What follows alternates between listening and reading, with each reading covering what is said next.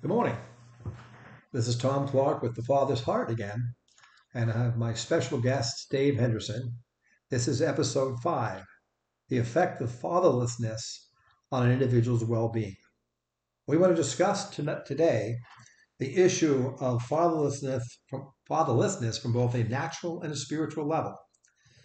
The natural level is the effect on an individual's personhood without a father acting as a protector and provider in a person's life.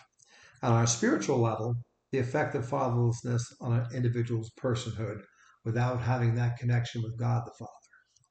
So, the reason why we want to bring these two issues up is because we really see the effect of the lack or the presence of fatherlessness on creating fear in a person and how that fear begins to create stress and then the rippling effect, the domino effect of the absence of love, the presence of fear, creating of stress, and the effect on a person's immune system, and even how that leads to sickness and disease.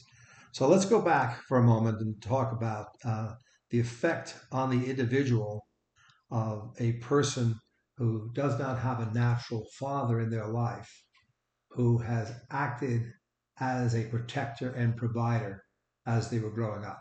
What are your thoughts about that, Dave?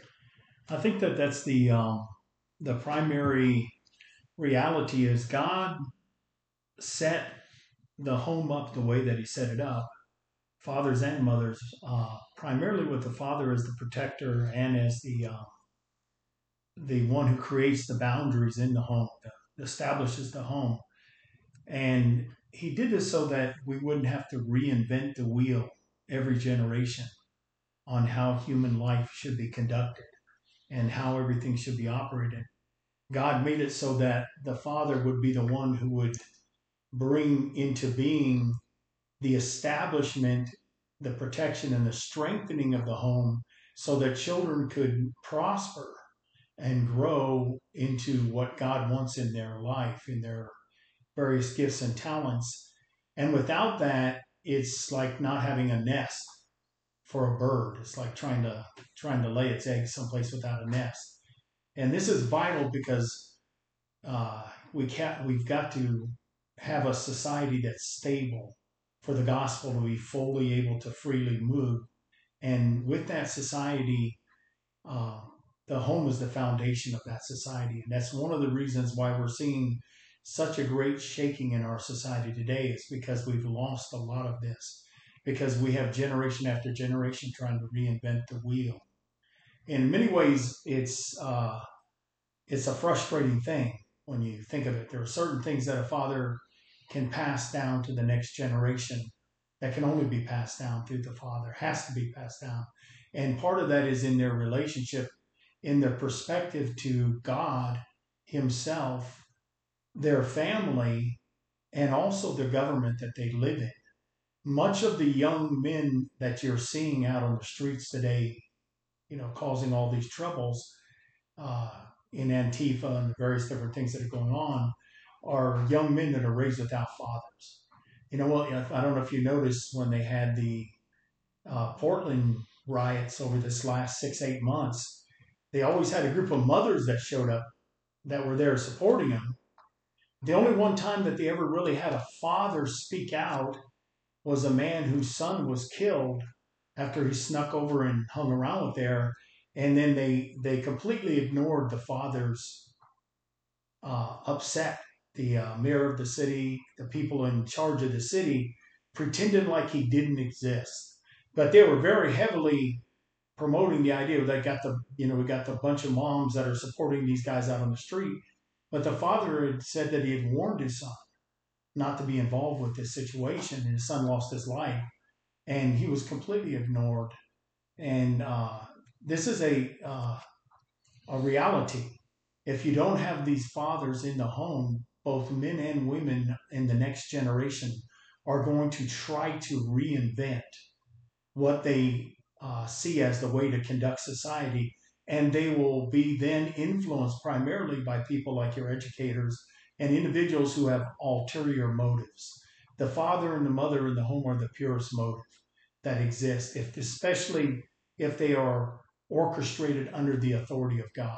They're following God's will in their lives. What do you think of the effect of fatherlessness on the spiritual level of a person not having a connection with God their Father, or not even conceiving of that kind of relationship, and how that can affect their lives? I think that the effect is that it creates a great amount of uncertainty and fear in these people's lives, the individuals' lives, especially young children. And this is one of the primarily importance of some of the things you're teaching in your books, is that it connects them with the concept of their Father in heaven.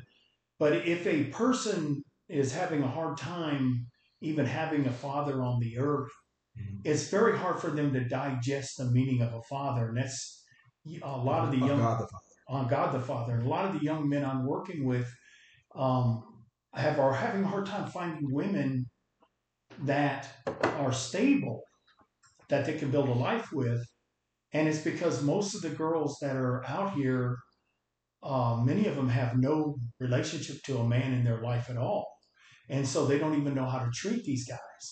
They're either wanting to be overly sexually active, or they're just disrespectful just to men in effect. And these are just guys who are looking for somebody they can build a lifetime relationship with. So it's very hard for many of these guys to find a stable person that they can build with for that reason.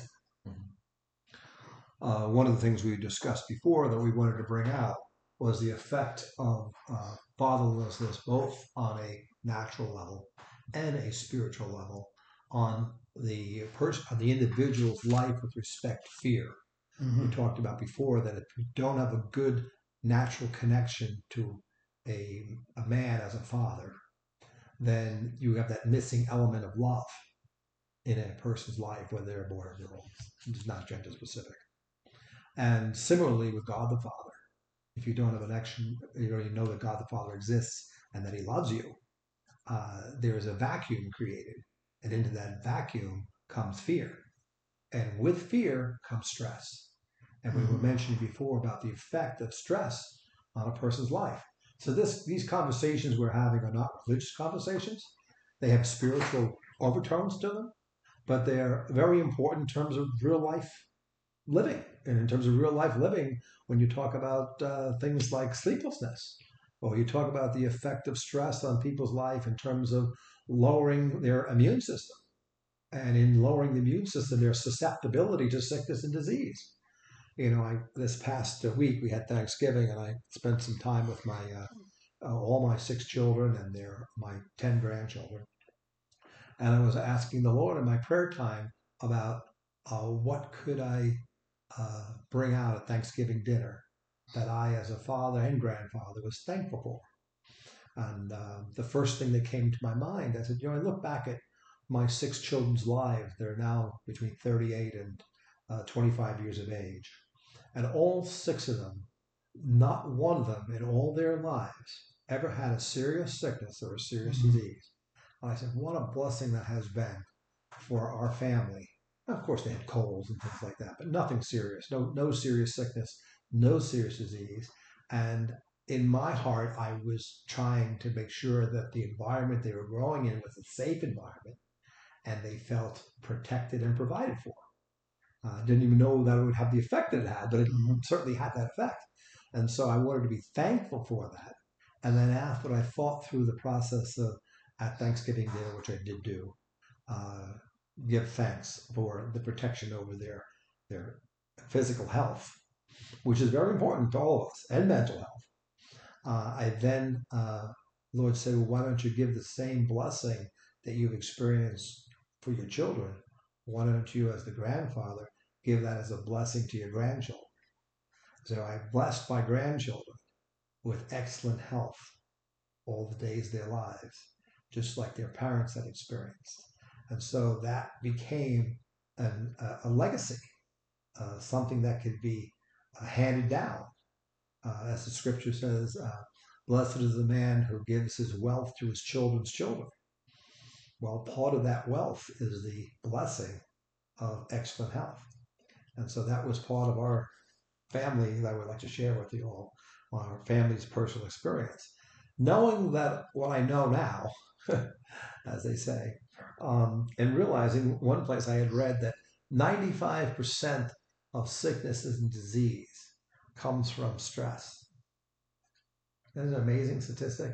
95% of sickness and disease, that lowering of the immune system to block off issues. I know today we live in a world of fear.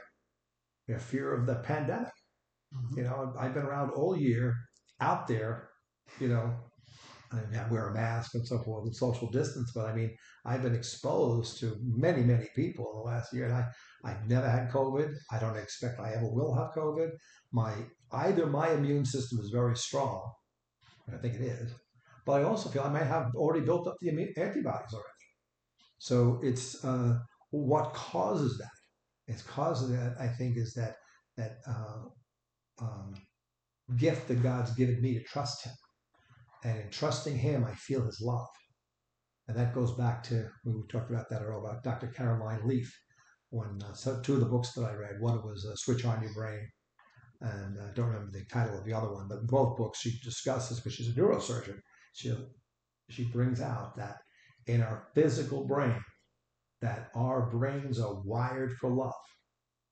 And when a love thought creates a vibration inside our brain, that actually creates protein, and the proteins create brain cells. So our brains get healthy brain cells when they're loved, and we have love thoughts and love words. Well, the exact opposite happens when you have a worry, anxiety, or fear thought, or any kind of negative thought. It literally does brain surgery and destroys brain cells. So I think that's really important that we understand these things. And as you mentioned earlier in the books that I'm writing for children, you want to get them while they're young. So in the kingdom of God, God the Father wants to impress upon them love at the very earliest age they can have. Uh, any parent who thinks about it would want their children to have love. They understand the love they could give them and the love that God the Father could give them, because it will go well with them for the rest of their lives if you implant that in them. But if you plant any worry, anxiety, fear, insecurities of any nature, that is going to destroy brain cells. It's going to create stress in the child, and they're not going to feel safe. And that creates a whole rippling effect, the domino effect inside their lives that takes them right on through for many, many years afterwards. The next point that I wanted to bring up, Dave, was that you were telling me a lot of things that you were able to wean, or the takeaways, I should say, from a course that you took. And the course was on stress. Mm-hmm. It's a 4-day course. And in that 4-day course, they revealed a lot of knowledge there, that things we wouldn't normally associate with stress. And after that, I'd like to discuss boundaries. So talk about the course on stress. Well, the county, Fairfax County, Virginia, offers a free course on stress. And I decided to take it, as it sounded like an interesting thing. I've never even thought in terms of that, because I don't really have a lot of stress in my own experience, even though I've had a lot of circumstances I should. You know, under the idea that you should be stressful about this. Well, sometimes it's just a matter of trusting God on some of these things. But one of the things that were brought out, which really surprised me, is that stress oftentimes masks itself behind what are considered other problems, like blood sugar problems, insomnia, blood pressure problems. When you're stressed, your blood pressure goes up. When you're stressed, your blood sugar doesn't stay regulated, which is kind of oftentimes can disguise itself as sugar issues or blood pressure issues, but it really comes down to just specifically stress. And also the cortisone that's released in your body, if you continue having that cortisone released in your body, can affect you and cause cancers, make your body toxic towards being able to hold cancers in it.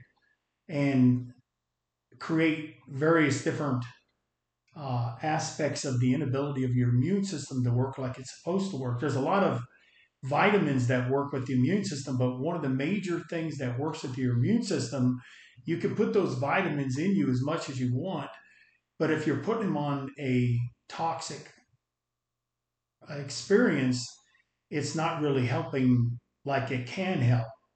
And so you need to be in a situation where you learn to release your stress, whatever kind of stress you're under, which really stress is based on fear, worry about what's going to happen, or worry that somebody isn't treating you right, or worry that somehow something in your life isn't going the way it should go. But these are things that we come to a relationship with God. And if we trust God, then we believe that God is going to take care of those particular things. And we really have to make an active work in our life to trust God about these things that we stress on. We have to focus our mind on the fears that are coming at us and release ourselves from it, because perfect love casts out all fear. Fear has torment. And the better, clear, good way of saying torment is stress. Fear creates the environment of stress, because people that are living in fear can't they can't think outside of that box. And specifically, the baby boomer generation, which I'm a part of, was raised in a state of constant fear from the time we were in first grade. I remember very first grade, kindergarten kind of grade. We were crawling under our desk 3 times a week while the siren went off to make sure that we weren't blown up in the atomic bombs. And the teachers would walk up and down the aisles, making sure that our bodies were faced the right way. And so we were living under this constant stress. The next thing they brought us onto was environmental stress. And they've just been pushing stress, fear constantly. And now this pandemic, which is proving every day to be less and less troublesome than they ever said, so that it's becoming ridiculous that the idea that people are even stressing at the moment. But they're still promoting the thought that They're people still are going to promoting die. the fear. Still promoting the fear that people are going to die. And we're going to die anyway.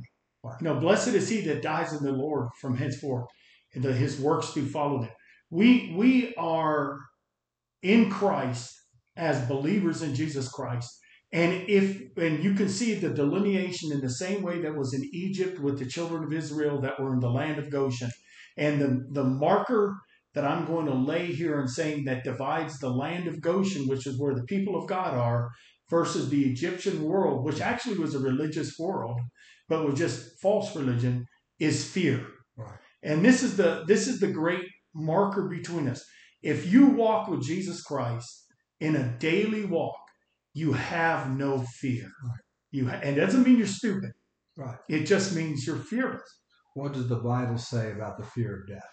Yeah, it says the fear of death is torment. The scripture tells us that all of our lifetime we are subject to bondage because of the fear of death. Right. And nobody knows it more than this boomer generation knew it. But the enemy, right, the devil, who through the fear of death, it keeps us in bondage. Keep us in bondage. Right? And that's what we're experiencing through the whole pandemic situation. Exactly. And the effects of people not being able to go to Thanksgiving dinners, or they assume the next thing will be Christmas, or have very, very healthy family social interactions. Government overreaching. My belief is they're overreaching by telling us to do that. They're overreaching in the family sphere. They're overreaching in the church. Exactly. Not allowing us to gather together as a church. I mean, what gives them the right? To me, it's totally unconstitutional, the things that they're doing, but that's a talk for another day. You mentioned before this idea, and I wanted to bring up this aspect of fear in connection to shame, because a lot of times children will pick up guilt and shame, those two things, but the worst being shame. Guilt being, I did something wrong. I'm guilty of doing something wrong. And the other aspect is shame, which is, I am bad. So I have done bad things, guilt, or I am bad personally, which is shame. And the corollary to that is punishment. Okay? Because I really want to bring up the other issue of how a father can bring boundaries into a child's life. And the boundaries are brought in by use of discipline. and we misuse that understanding of the word discipline in the spectrum of shame and fear and control. Okay? Fear grows huge out of shame, and many children will grow up as into adults. If they have shame, they're always trying to control their environment. They're always trying to control the other people, and it really affects their relationships. Trying to control other people so that people wouldn't find out, right, about them because they're ashamed of who they are. So they want to, do all these arrangements, control everybody and everything, so that it won't come back on them, and people would find out who they are, and they feel inside, which is wrong. They feel they're going to be punished. One of the biggest blessings I was able to have with one of my children, who had this really bad aspect of shame, um, and it actually came from a biblical teaching of Hophni and Phinehas, where unfortunately my wife told the story of Hophni and Phinehas, and Eli's sons, and that they did bad things and that they were swallowed up in the earth and God punished them. Well, that thought process, while it's a biblical story, left unfortunately an impression that God's going to punish him. And so I said to him, no, God's not going to punish you. All the punishment that you should have fell on his son Jesus. Jesus took all your punishment. And by believing in Jesus, all the punishment's been taken care of. So God, from now forward, is not going to punish you at all. I mean, that's like an 800-pound weight off your back, that you're not going to get punished, and God loves you, and he'll always love you, and he's paid for everything that you have ever done, everything you ever will do. Every sin you ever committed, every sin you will ever commit, he's paid the price for. Boy, is that freeing. Yeah. And that opens up the door. And that's what, again, the series of Papa Tom's Tales books is about, is God is not going to punish you. He's already paid the price for it. He's already taken care of you that way. All you need to do is turn to him and accept what he has provided you through his son, Jesus. So that's, again, a spiritual takeoff on that. But I want to bring up the aspect of, people experiencing and they're wrestling with this thought of shame, fear, and control, that the proper use of discipline in the proper sense of that word creates boundaries and gives a child a sense of well-being. So let's speak for a moment about what true discipline means in a biblical sense, disassociated from punishment, or certainly the fear of punishment. One of the scriptures I think that brings this out, though, wasn't really aimed specifically about this, was in Matthew 10:25. It says, "It is enough for the disciple that he be as his master, and the servant as his Lord."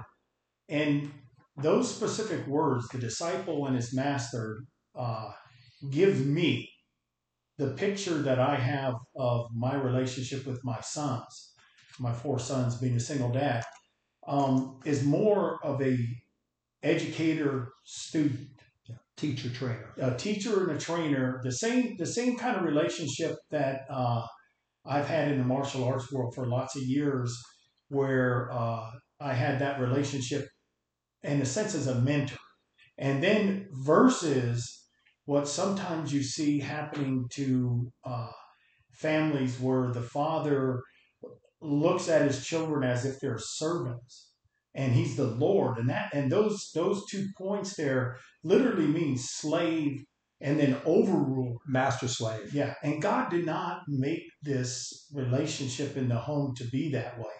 Boundaries in that sense are taught, and this is sometimes some of the young guys that I work with talk to me about their home life, and one of the major complaints that they have is that they never understood why they had to do the things they had to do, because they felt like their parents just said, just do it, right, and that's the way it is. And sometimes a parent feels they have to do that, But that's coming out of a frustrating Yeah. spirit inside of him. And I try to, and I've tried from the very beginning with my sons from the time they're just young, explain to them when I can, you can't always, but when I can, age appropriately, why it's better to do something this way than the other way, and then instruct them.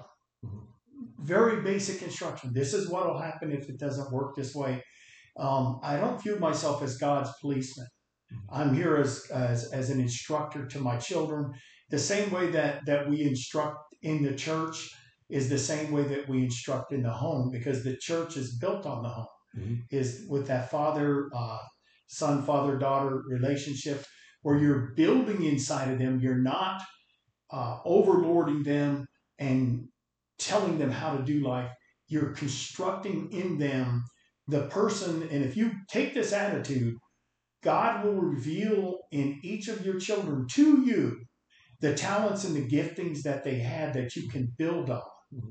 But if you don't, you're blind to the talents and the giftings that are there. Completely blind to it. Any child is going to try to push the envelope. Always. And see how far he can go, he or she can go. And they'll try to push the boundaries. But to a parent, father or mother, that can set the boundaries, cultivate the boundaries, cultivate in the child a sense of justice, cultivate right and wrong. You know, it was interesting when I was able to teach one of my sons about the 10 Commandments. I said it really isn't commandments like in a military sense, because he kept feeling that if he violated one of the 10 Commandments, God was going to come down and strike him dead or something. I mean, it was literally, you know. I said, no, they're really more instructions. The 10 Commandments from the Hebrew is more the 10 instructions. Not that you don't have to obey them, but you do. You do have to obey them. But they're not couched in terms of punishment. They're couched in terms of there are consequences to these 10 Commandments. These commandments create boundaries. These 10 Commandments, if you the thought that he had to understand when I was teaching him was God loves you so much, and because of his love for you, he's teaching you his 10 Commandments because they're good for you. And if you violate them at your own risk, it's not that he's going to get mad and going to punish you because you hurt him. He's actually going to be sad that you've hurt yourself. When you violate a commandment, you hurt yourself. Mm-hmm. Because he understands as creator, he is the creator and manufacturer, you call it, of everything. He made everything. So he wants his children to understand how he made everything and that how everything works. So if you stay within these boundaries, you will, the consequences of staying in the boundaries are for your good. And the consequences of transgressing these boundaries is you'll bring on yourself consequences. Even though you're forgiven, even though through Jesus' death on the cross and resurrection, you're forgiven, you're going to go to heaven if you make that commitment, there are still consequences in your life, in your physical life, in your physical experience day to day, if you violate the 10 Commandments. And it's not just the 10 Commandments, there are other boundaries that need to be cultivated so that in a social environment, whether that social environment is the family or your church or your community or any kind of relationship, the longer I've lived in life, the more I realize how important relationships are.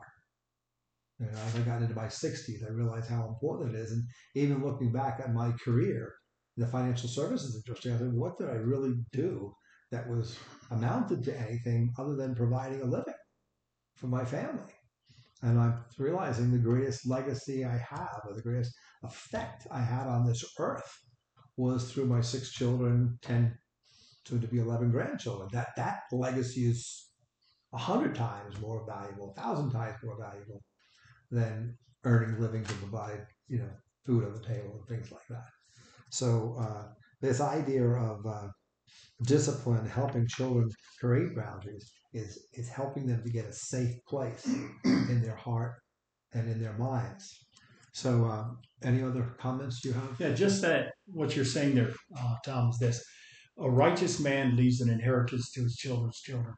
And the inheritance, the best inheritance we can leave to our children's children is to create in them the structure and the ability to have that relationship with God that they can pass down, that real relationship, as God has no grandchildren. He has only children. So we pass that down. That's what we've got to hand off that baton to the next generation. You know, there's the word that we would like to leave with our children. This is one thing I would like to leave with our audience today. The word is, it's also quoted in one of my books, my first book, Shalom Aleichem. And specifically that word shalom, which is Hebrew for peace. And the word by definition means the one who destroys the authority of the one that binds you to chaos. See, chaos is a place where there's no boundaries. Chaos is a place of fear. The evil one tries to bind us to chaos. And Jesus tries to bind us, breaks that authority of binding it to chaos, and brings us back to a place of order. And in that place of divine order, we have peace. Shalom Aleichem, my friends. Bye-bye. That was a really good ending there.